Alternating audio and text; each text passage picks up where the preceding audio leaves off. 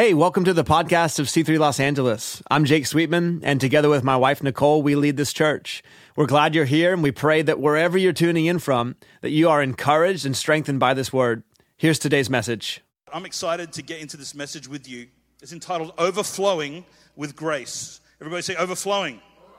Overflowing with grace. When I was pondering this message over this last week, and I was thinking about everything that we're in the midst of as a family with the weddings and all that kind of stuff, and I thought to myself how this message really, if you were making a movie about the story of my wife, you could call it Overflowing with Grace, because living with me for the last 28 years has required... Oh, James Crocker just texted me.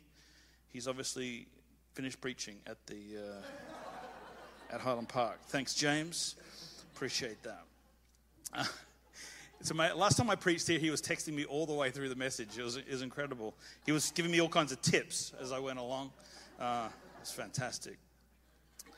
But as I was thinking about it, man, it requires a lot of grace to make marriage work. Who are all the married people in this room? Let me see your hands. You know what I'm talking about. Grace for one another, grace to walk in unity together, especially over the long term.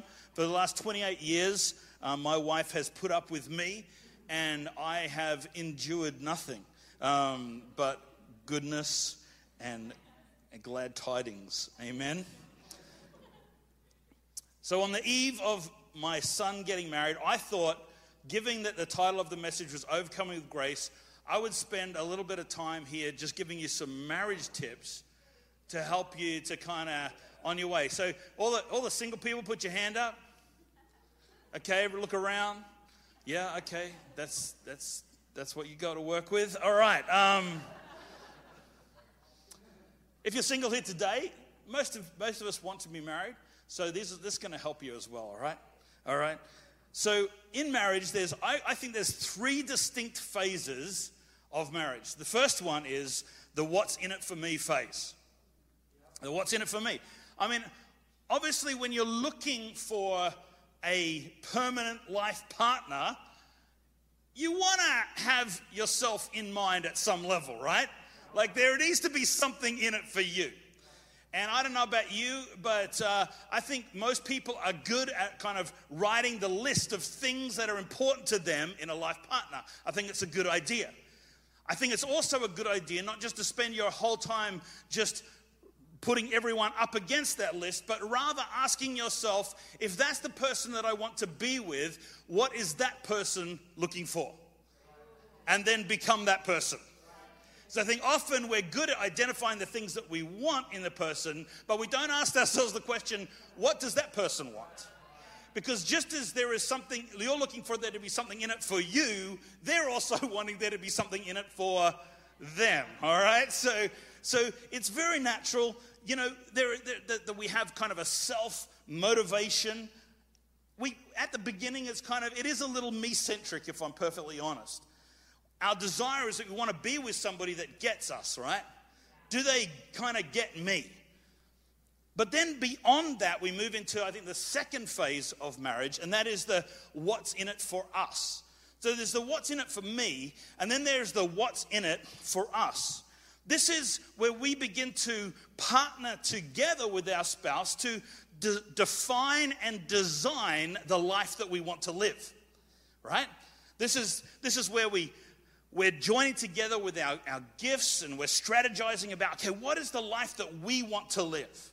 What is this life that we're going to create together? This is where we learn that we are in the first phase of marriage. We can tend to have a little bit of conflict because we can often be focused on trying to make the other person think like we do. And that never goes well. Trust me. My counselor will tell you that doesn't work out well. But in the second phase of marriage, rather than just being able to identify the differences, what we learn to do in maturity is to celebrate the differences.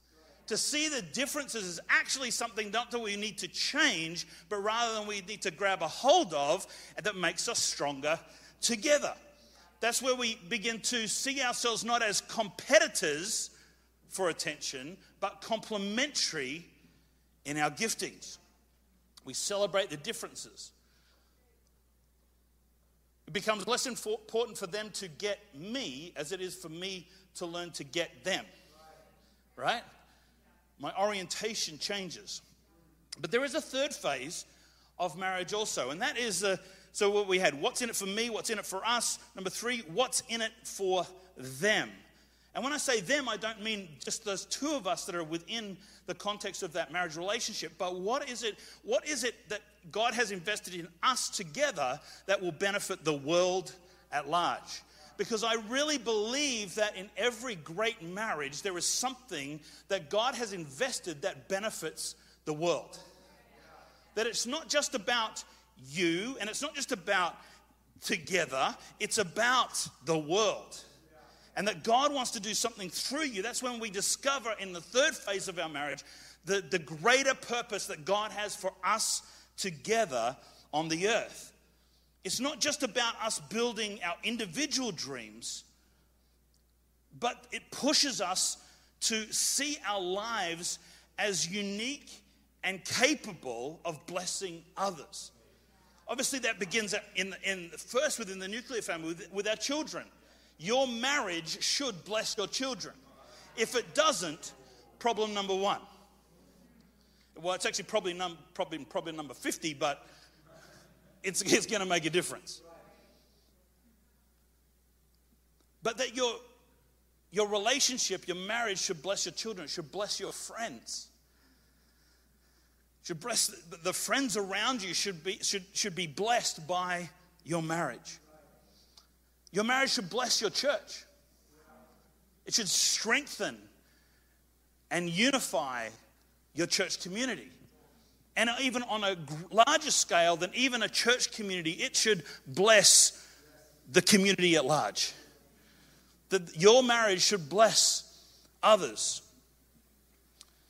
The thing is as we move through each of these phases, a couple of things can happen. Number 1, we grow together. We get closer to one another as we move from the me to the us to the them.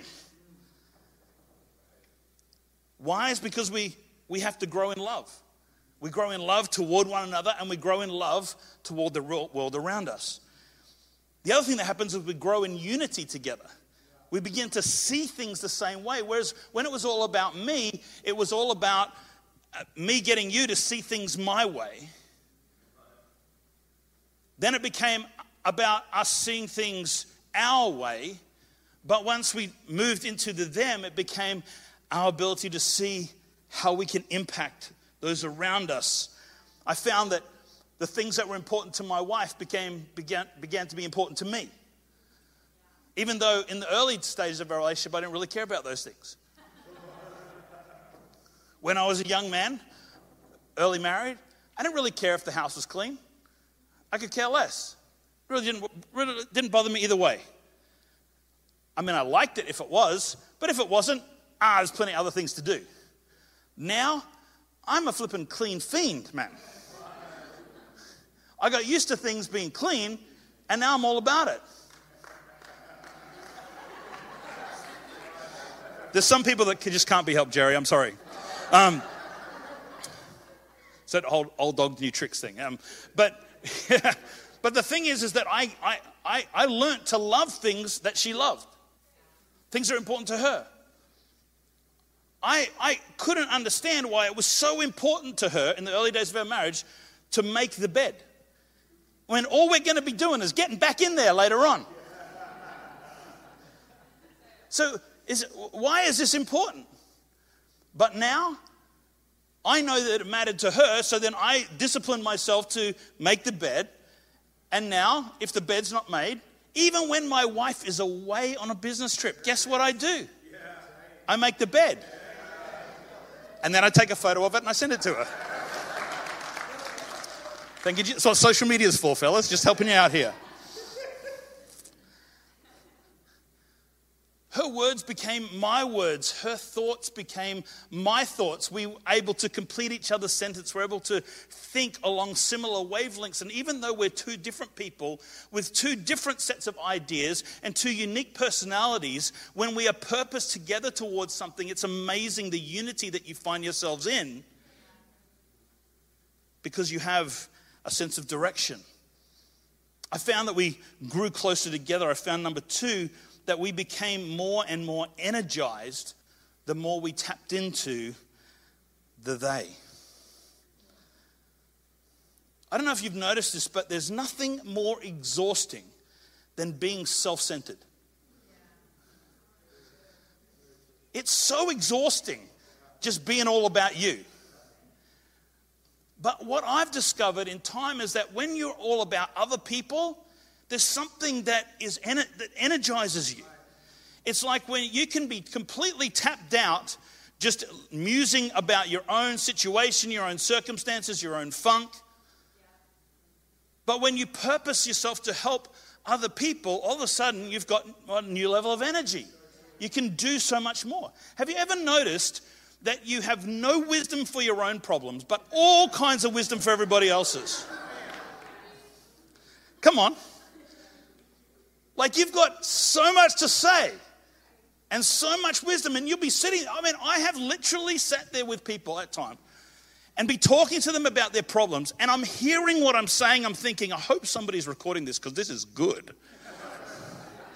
Like I literally need to hear what I'm saying for me.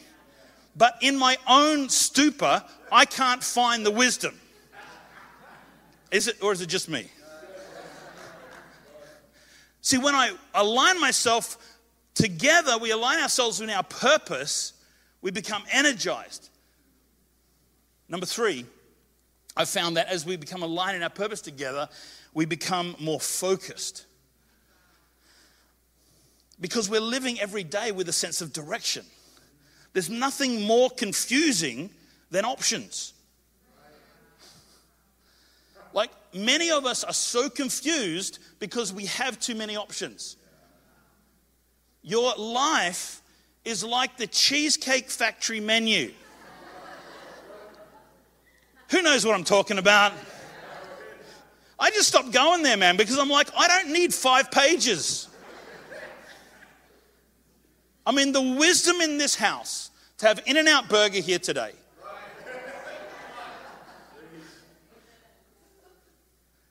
It's simple. You love it because you know what you're going to get. It's simple. You don't have to, it's simple.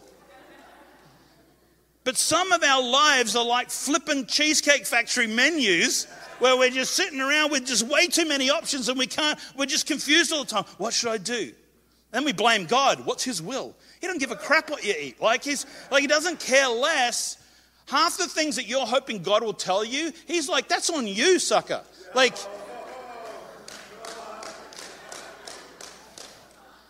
I'm busy. He's your father after all. Take care of some stuff. Come on, grow up a little. But see, when we get focused, when we have a sense of purpose, when we have a sense of destiny together, all of a sudden, things become a lot clearer. We become energized. We become focused. See, as we grow in our marriage, we got to move from the me to the we to the them.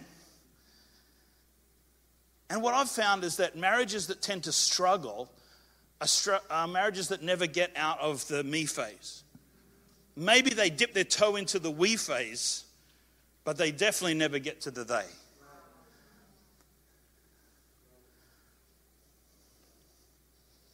You see, it's kind of silly to think, isn't it, that the thing that initially sparked a relationship or caused you to fall in love with somebody will be the same thing that will keep you staying with that person forever. Things change. Circumstances change. People change. I'm more than half the man that I was when Bree met me. There and a half, I think, is actually the correct math. 1 time plus a half. Things change.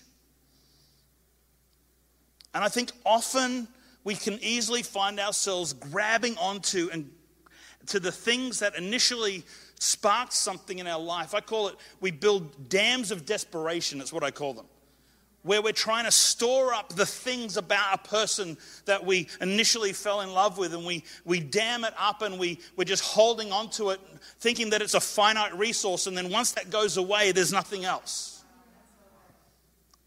But God isn't looking for us to build dams of desperation. He's looking for us to build riverbanks of relationships. He's looking for us to build these guiding riverbanks in our lives, building relationships so that what God is pouring out into you and through your marriage and through you as an individual, He wants to pour back out through you. He doesn't want you building a dam. He wants you to build riverbanks of relationships.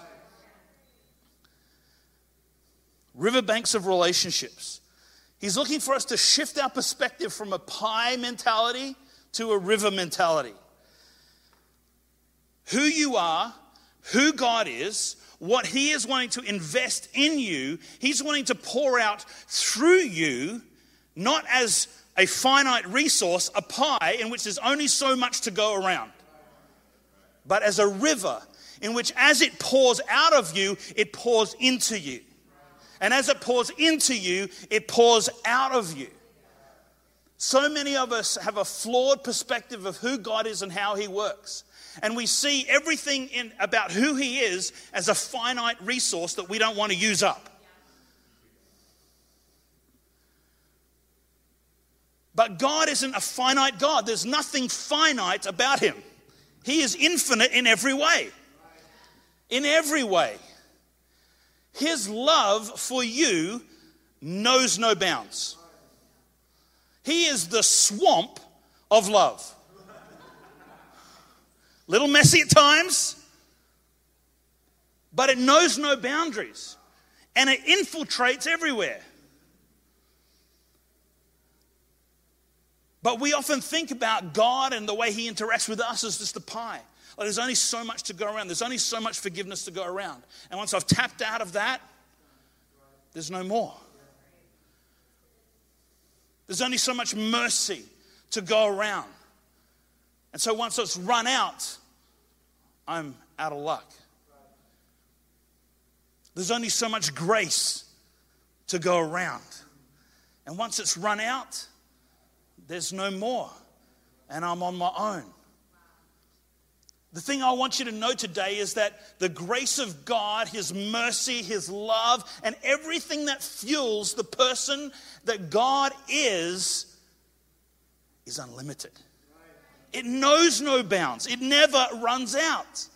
His grace is just merely an unlimited manifestation of His unlimited love. His grace toward you is, the Bible describes it as unmerited favor. That is, He looks upon you, not because what you have done, but because who you belong to. It's not who you are, it's whose you are. That's what matters. And so the grace of God over your life has no boundaries, it has no limits. It's unmerited favor. Ephesians chapter 2 verse 8 puts it this way, it says, "For by grace you have been saved through faith, and this is not of your own doing, it's a gift of God." James reminds us in chapter 1 verse 17, every good gift and every perfect gift is from above, coming down from the Father of lights, with whom there is no variation or shadow due to change. What that's trying to tell us is that there's nothing that you can do that can alter the way He sees you. There's nothing you can do to change God's mind about who you are. And that's in either direction. He's never going to think more of you, and He'll never think less of you. You can't disavow yourself. You can't unearn. You can't do something that causes His eyes to not be toward you. It's unmerited in the first place. It was unmerited on the day Jesus died, and it's unmerited today. And every day in between, and for all eternity, until Jesus comes again. That is the unmerited favor of God on your life. There's nothing you can do to change his mind. He decided. He had a purpose. He executed a plan. And now the favor of God rests upon your life when you come to him in faith. By grace you have been saved through faith. Faith is the conduit in which the grace of God flows into your life. Faith is what you bring to the table. Grace is what Jesus has done. All right? So you bring faith and he pours out grace. Unmerited favor over your life. When the more you think about this topic of grace, the more you realize how amazing it is. My first point today for you is that grace is great. I don't just mean like grace is, it's great. Like, how great is it? No, it is great in the unfathomable sense. In that you can't even describe how amazing it is. It's like you trying to describe to somebody how the Grand Canyon was made. Like, you can kind of conceptualize it. Like, you know, it's erosion. But flipping whoop-de-doo. Like when you think about erosion, like you just think about like maybe like at best you might think about maybe a landslide on Malibu. You know when you drive along the PCH and you look at those houses on the hill and you just think to yourself, suckers, man, suckers. Every single one of them, because it's only a matter of time before erosion has its way. At least that's how I think. That's between me thinking, I'd love to live there. But like that's like we can think, but then you look at the Grand Canyon and you go, erosion? Like really? Like that's a lot of water. That's a lot of time. That's a lot of, but that's what it is with the grace of God. It's you can kind of begin to conceive it. You kind of can explain it a little bit. But at the end of the day, you've got to buy into this idea that is overwhelmingly amazing. And you just got to stand on the rim of it every now and again and gaze at the beauty and just go, wow. Like we can talk about it. We can conceive it. But at the end of the day, you just got to admire its splendor, don't you? You just have to go, flip. I don't really get it, but it's incredible. I'm going to enjoy this thing that God has done for me. Grace is unlimited because the love of God knows no limits. Ephesians in chapter 3, at the end of chapter 3, verse 14, it says this, "For this reason I bow my knee before the Father, from whom every family in heaven and on earth is named, that according to the riches of his glory," everyone say unlimited grace. According to the riches of his glory, not your glory, his glory, he may grant you to be strengthened with power through the Spirit in your inner being, so that Christ may dwell in your hearts through faith, that you, being rooted and grounded in love, may have strength to comprehend with all the saints. Everybody say the church. It's the church, that's who we're talking about. All the saints, the church. What is the breadth, the length, the height, the depth, and to know the love of Christ that surpasses knowledge. That means you can't get it. You can't understand it. We can talk about it. We can think about it. We can ponder it. But at the end of the day, it's beyond even our understanding. That you may be filled with all the fullness of God. Not just some of it, not just a little bit of it, not just a taste of it, but all of it. All of the fullness of God, God wants to invest in you. What a deal. All of it. And how is that at all possible? It's because his grace knows no bounds. It's unlimited. His grace is great. Grace is unlimited because it has no boundaries. You know, we all love the story of the prodigal son, but the thing that always just gets me about that story is that God, that the father is the representation of God, and the prodigal is the representation of us. Here's the thing, is that the father gave the son his inheritance even though he knew he was going to squander it. That's how much the father loved the son. That even though he knew he wasn't ready, and even though he knew that he wasn't going to do anything good with it, and even he knew that the chances were super duper high that this wasn't going to work out well for anybody, because it was his birthright, he gave it freely. That's how God sees you. When you come into a relationship with him, it doesn't matter how put together you may appear. It doesn't matter how good you have. There is an inheritance that God wants to invest in you. And after the fact, with the prodigal, even though he squandered the gift, even the inheritance, even though it all went away, you know what the father did? He didn't sit on his porch and go, well, when that kid comes back, I tell you, I'm going to give him a piece of my mind. I'm going to show him what's up. No. The Bible says that every day the father would walk as far as he could in half a day, stand on the highest point that he could find, and look as far as he could to see whether or not the son was returning today. And then he'd turn around and he'd come back, and then the next day he'd go back out again, and he'd look again, and he'd look again, and he'd look again, and he'd look again. The Bible says that when he saw the son coming, he was already half a day's walk out, and he saw the son coming. What did he do? He didn't just stand there and wait. No, he ran even further. He kept going. God doesn't just wait for you to turn up. He's actively chasing after you, just looking for a glimpse, just a glimpse, just a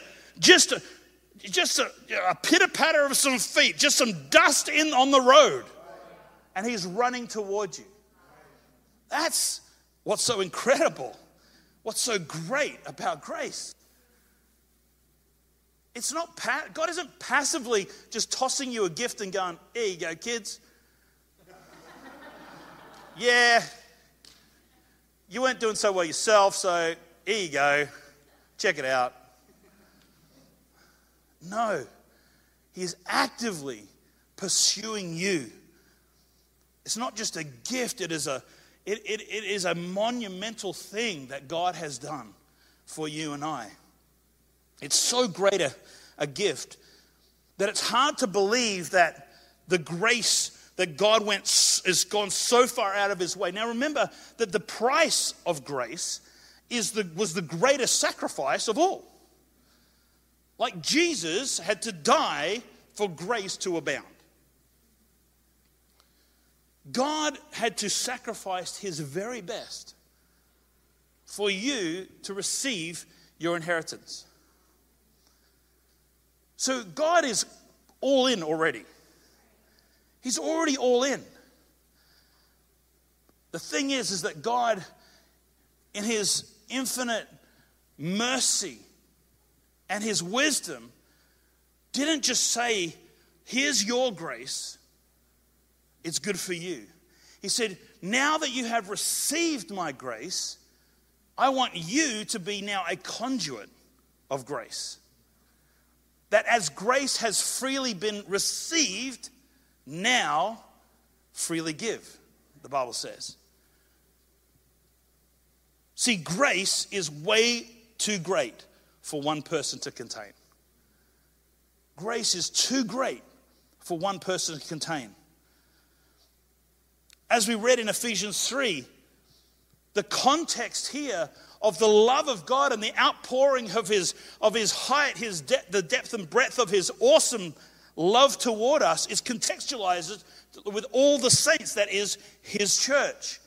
God is wanting to pour out his grace not just upon the earth, but particularly through his church. Paul goes on in chapter 4, Ephesians 4, verse 1 to 7. I'm just going to read it out to you. It says, I, a prisoner of the Lord, this is Paul speaking, urge you to walk in a manner worthy of the calling for which you have been called, with all humility and gentleness, with patience, bearing with one another in love. Everyone say grace.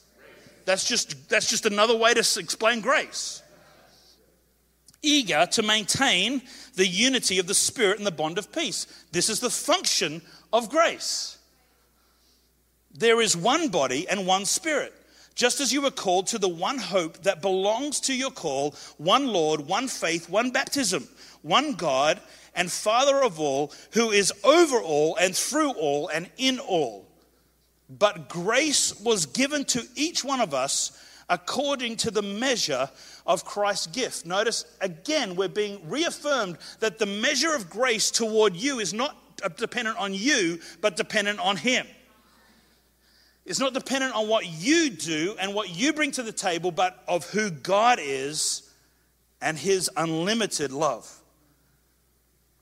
See, here we recognize that grace is not just how we enter into relationship with Christ, but how we function within His body.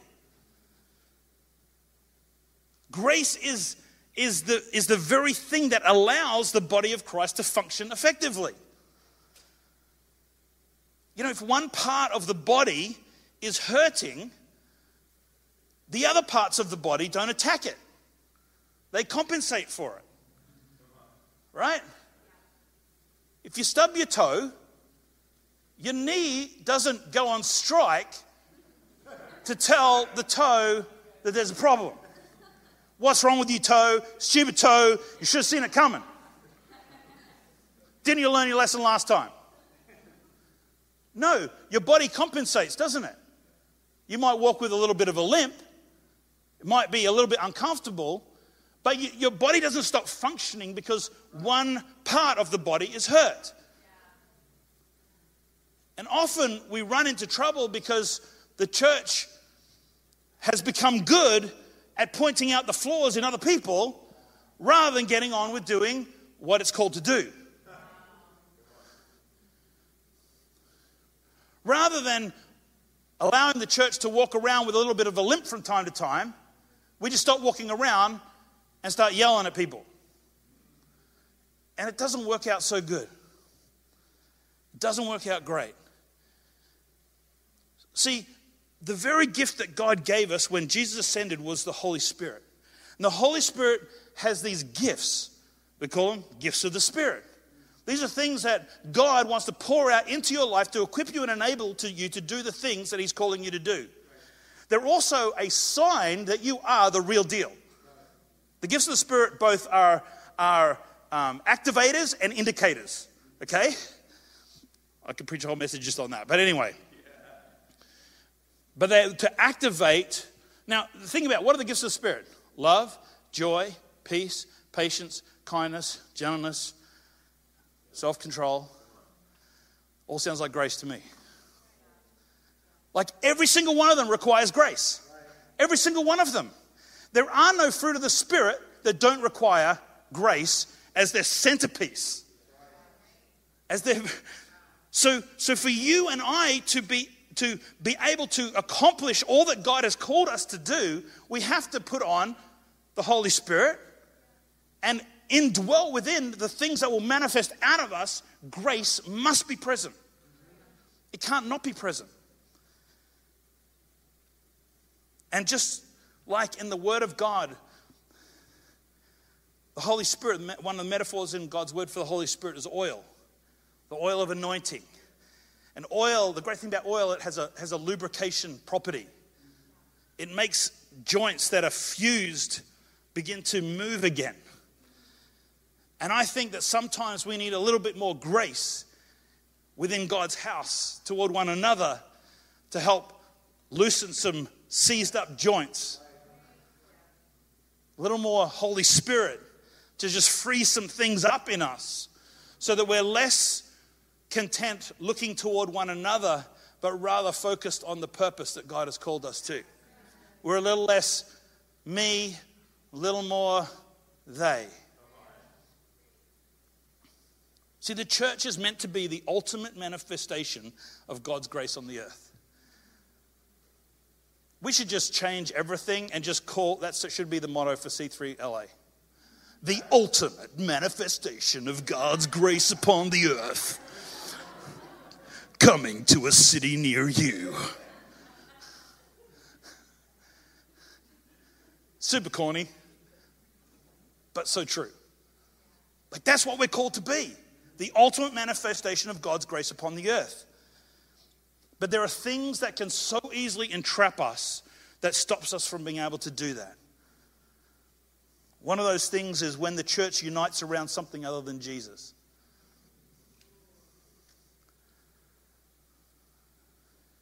Hebrews chapter 12, verses 1 and 2 says, "Therefore, since we have so great a cloud of witnesses surrounding us, let us also lay aside every encumbrance and the sin that so easily entangles us.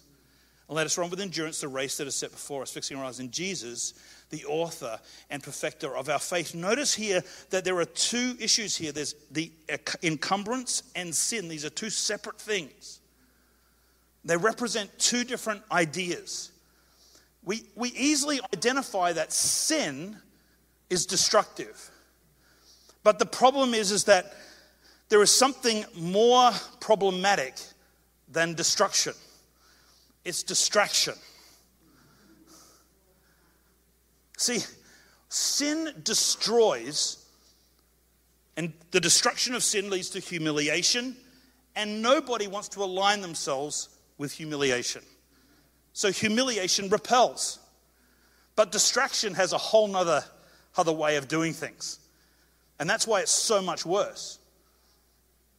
Distraction is often, its impetus is pride and arrogance. It distracts. It creates a sense of self-reliance, and it's very attractive to people. But the Bible says in the book of James that God opposes the proud but gives grace to the humble. Distraction gets us on the wrong course and takes people with it. Destruction ends with you. Now that's terrible for you. But distraction takes other people down a path and takes them off course as well. And that's why it's so much more destructive. The Bible describes the devil as darkness, but also describes it as an angel of light.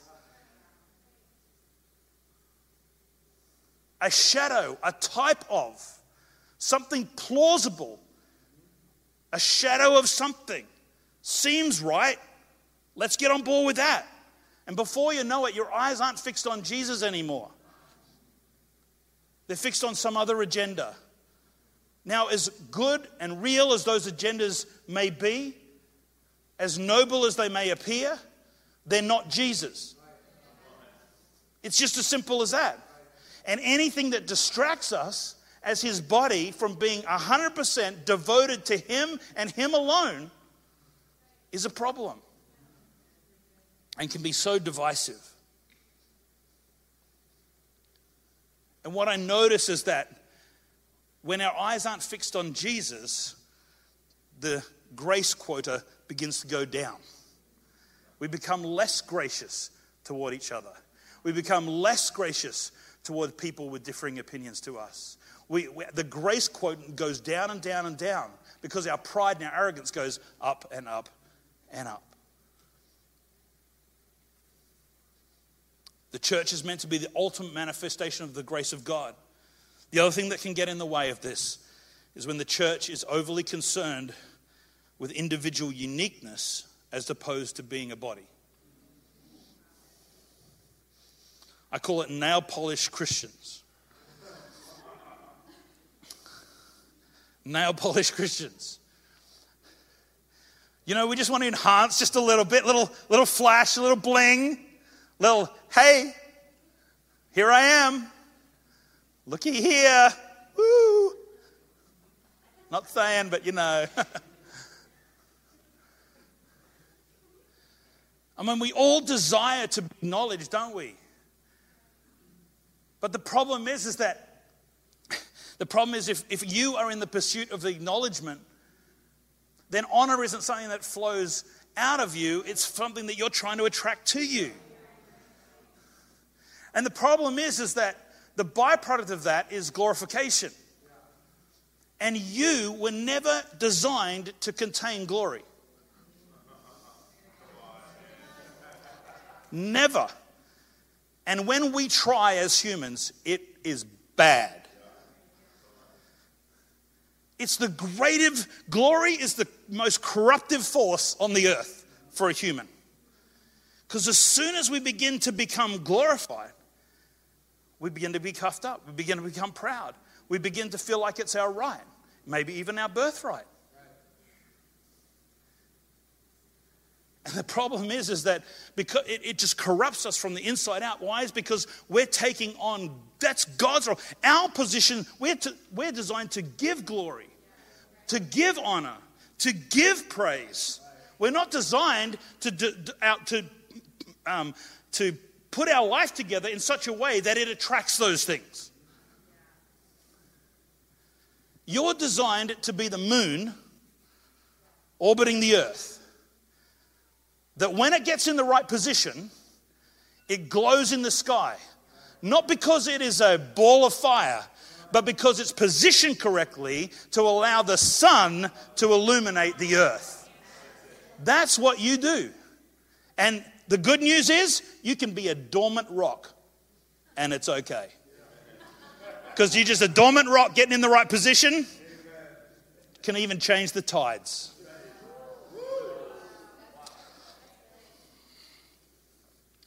Don't be overly concerned about your uniqueness, your giftings. All that thing is just so temporal.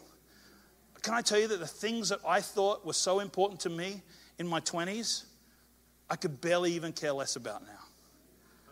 The things that I would swear to you that I would go to the mat on in my 30s, I'm not so sure about right now.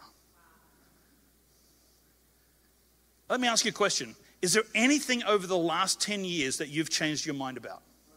Anything? Anything. So what makes you think that in the next 10 years there isn't something else you're going to change your mind about?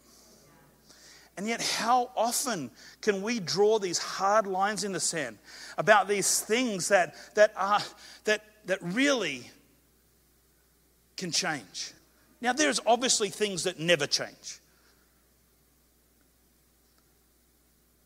But I find that it's so easy to allow ourselves to go to town on things that just aren't that important. Even gifts that you might have. You know, I was when I was in my late teens, early 20s, I was a professional musician. That's what I did for a living. I was one of the few people in Australia, Christian artists, that actually made a living doing it. And I would have sworn to you that I would be doing that for the rest of my life. But I distinctly remember the day. It was at a Youth Alive conference, these big youth events that we used to have in Australia. It was this massive thing, and it was like 20,000 people. I was on the stage, and I was playing in the band. And I looked out the stage, and I suddenly realized I was 18 years old. And I looked out, and I just felt this wave of nausea just came over me, as I realized that the gigs were only going to get smaller from here. And when you're 18, and everything that you've put your heart, soul, and mind into, when you realize that it's only downhill from here, you better have yourself anchored to something other than your gifting. You better. Now, I'm not saying that your passions aren't important. I'm not saying the things you're into don't matter. They do, and it's great. Pursue them. But don't think that is who you are. Because honestly, God could really care less. He cares about the Great Commission. The gifting that you have is merely the context in which the Great Commission is to outwork in your life. So if you're an actor, God wants you to fulfill the Great Commission in that area. If you're a singer, God wants you to fulfill the Great Commission in that area. If you're an accountant, God wants you to, well, I don't know what he wants with you, but anyway, if you're, whatever it is that you're doing, the Great Commission, it's the Great Commission. That's all that really matters. Your gifting is merely your context, and the context will change over time. So don't get overly consumed with that.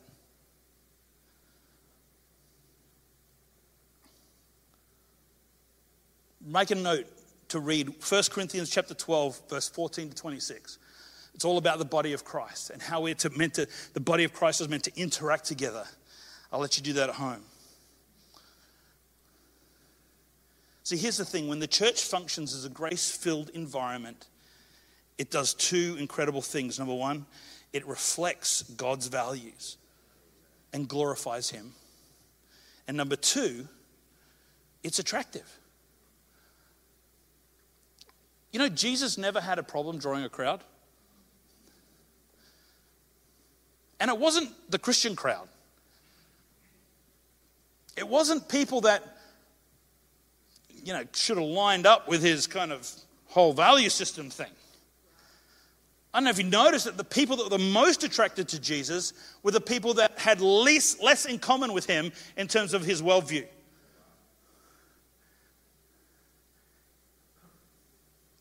The tax collectors, aka thieves, the downtrodden, the lepers, outcasts from society, the prostitutes, and the worst of all, the children. Those little rugrats couldn't get enough of him. Always getting under his feet when he's trying to preach. How's a man meant to preach with the children down the thing?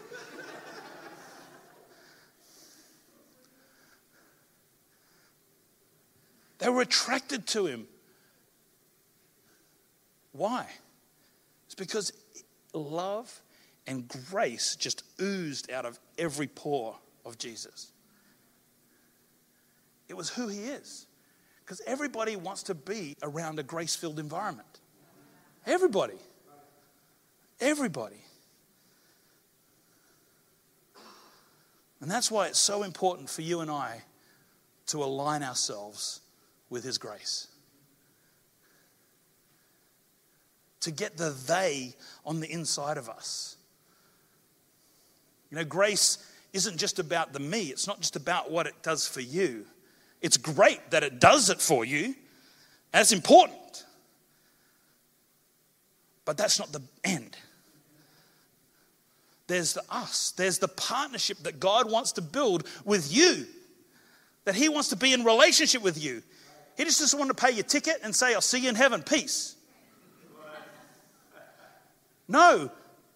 He wants to partner with you. And not just to make your life great, to fulfill his plan and purpose on the earth. The they. That's why we need to align ourselves with his grace.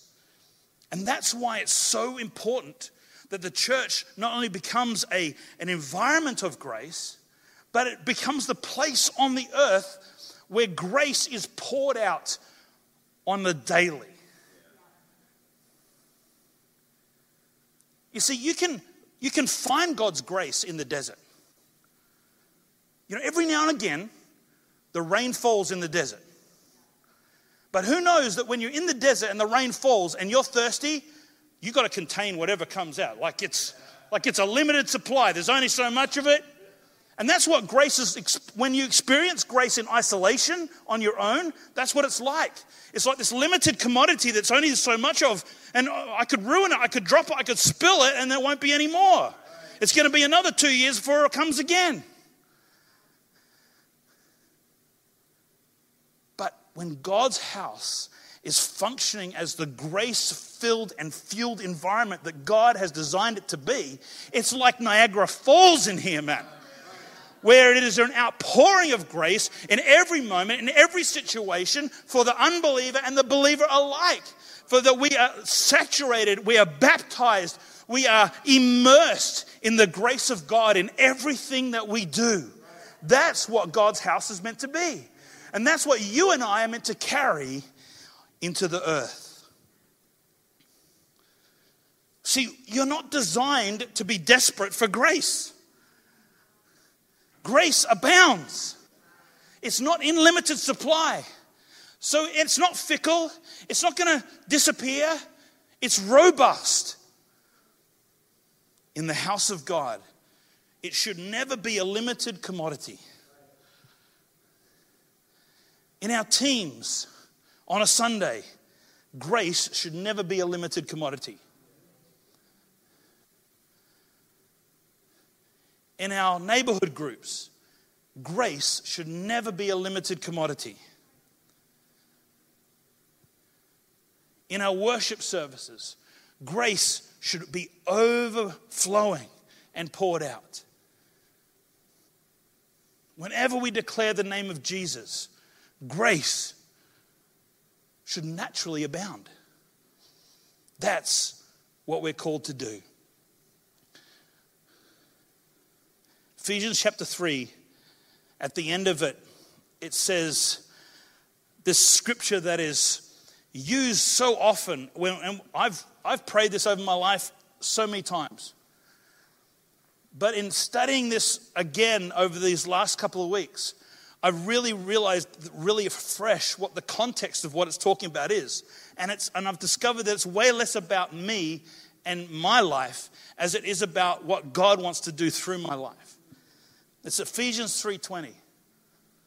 Now to him who is able to do far more abundantly than all that we ask or think, according to the power at work within us, to him be glory in the church and in Christ Jesus throughout all generations, forever and ever.